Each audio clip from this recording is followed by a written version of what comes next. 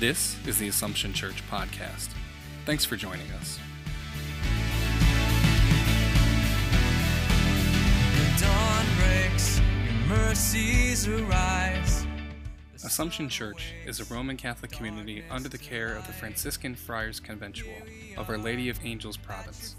It is a community of faith which is active in service, and its ministries bring the gospel message of peace, reconciliation, and love to Syracuse and all of Central New York.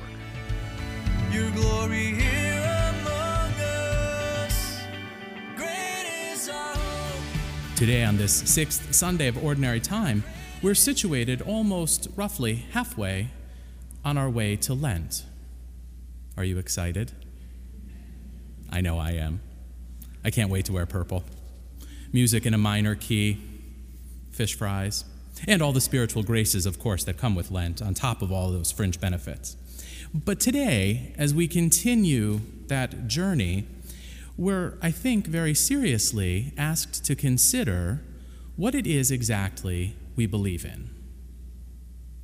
Now, I know every time we come to church, at least on Sundays, we do recite that creed, right? I believe in one God, the Father Almighty. We'll do it later, so I don't want to ruin the surprise now. But every time we come to worship, we affirm and we recite that prayer stating what we believe. And I think sometimes it becomes kind of an intellectual thing. I can recite it, but do I really believe it? In those moments of difficulty, do I really believe this? Or do I give it maybe 35%? That, I think, is what all of our readings are pointing us to reflect on. Where is it that we put our trust? Where is it we put our hope, our security? And I think for the early Christians in Corinth, something was going on that Paul had to address. If you remember last week, Paul almost wrote the beginning of the Nicene Creed in his letter to the Corinthians. As he was writing to them, he affirms 4 or 5 beliefs in that reading. Today, he goes a step further in the following section, and he goes on to elaborate on the necessity of our faith in the resurrection of Jesus Christ. For Paul and for all of Christianity, it is that one Easter resurrection moment that is the linchpin of everything we believe. If Easter doesn't happen, nothing else has importance. If there was no resurrection of Jesus from the tomb on the third day, this is all for naught. All of our sacraments, all of our baptisms, the forgiveness of sins, the Pope, even the Pope-mobile, becomes superfluous because it has no meaning. If Christ was not raised from the dead, collectively we have participated in a sham and a lie for almost 2,000 years. Paul very quickly says, but if in fact we believe that he was raised from the dead, that we experienced the resurrection, then everything else we do is 100% true. And that is what we can put our faith, our hope, and our security in.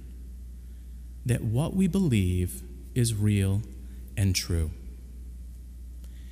In our gospel reading today, we hear one of the most famous passages and one of the most famous speeches, if you will, Jesus ever gave to his disciples.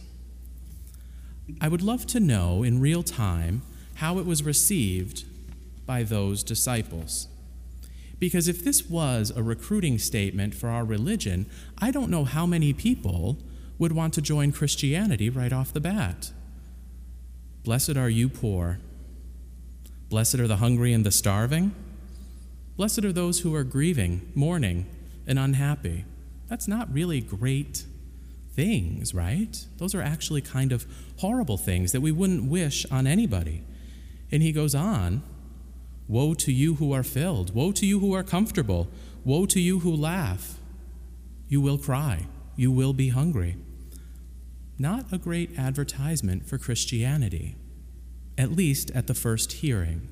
Because it's in these moments when we are suffering, when we are in pain, that perhaps we turn the most to God. For us as a Franciscan parish, following in the footsteps of St. Francis, I think understanding our role in these Beatitudes becomes even more paramount. Because in the footsteps of St. Francis, yes, we strive to live simply, but it's our accompaniment and our walking with the people mentioned in this gospel passage that defines the life of the Christian who follows in the footsteps of St. Francis. When we do that, we cannot turn a blind eye to the poor. We cannot turn a blind eye to those who do not have health care. We can't turn a blind eye to people who can't feed their families, who are hungry, who are starving, physically and sometimes spiritually. We can't neglect those in pain and in suffering. I think for us as a Franciscan parish, today is where we find our mission and where we find our place in the world, that we are called to accompany the poor. We are called to help ease the burdens and the sufferings of those around us, because we have experienced Jesus Christ risen from the dead. We have experienced that truth, we've experienced that reality, and that is what propels us to help lessen the sufferings of others. When we do this, not only do we participate in God's plan of salvation, but we become the very instruments of the one whom we serve. When we help those in need, we become more like Jesus himself. And to those people to whom we serve, we may in fact be answering their very prayers. I couldn't help but think of perhaps the most famous prayer that's attributed to St. Francis. Do you all know it? Yes, maybe? Okay, you have a homework assignment. Go home and Google the prayer of St. Francis. Let me start it for you.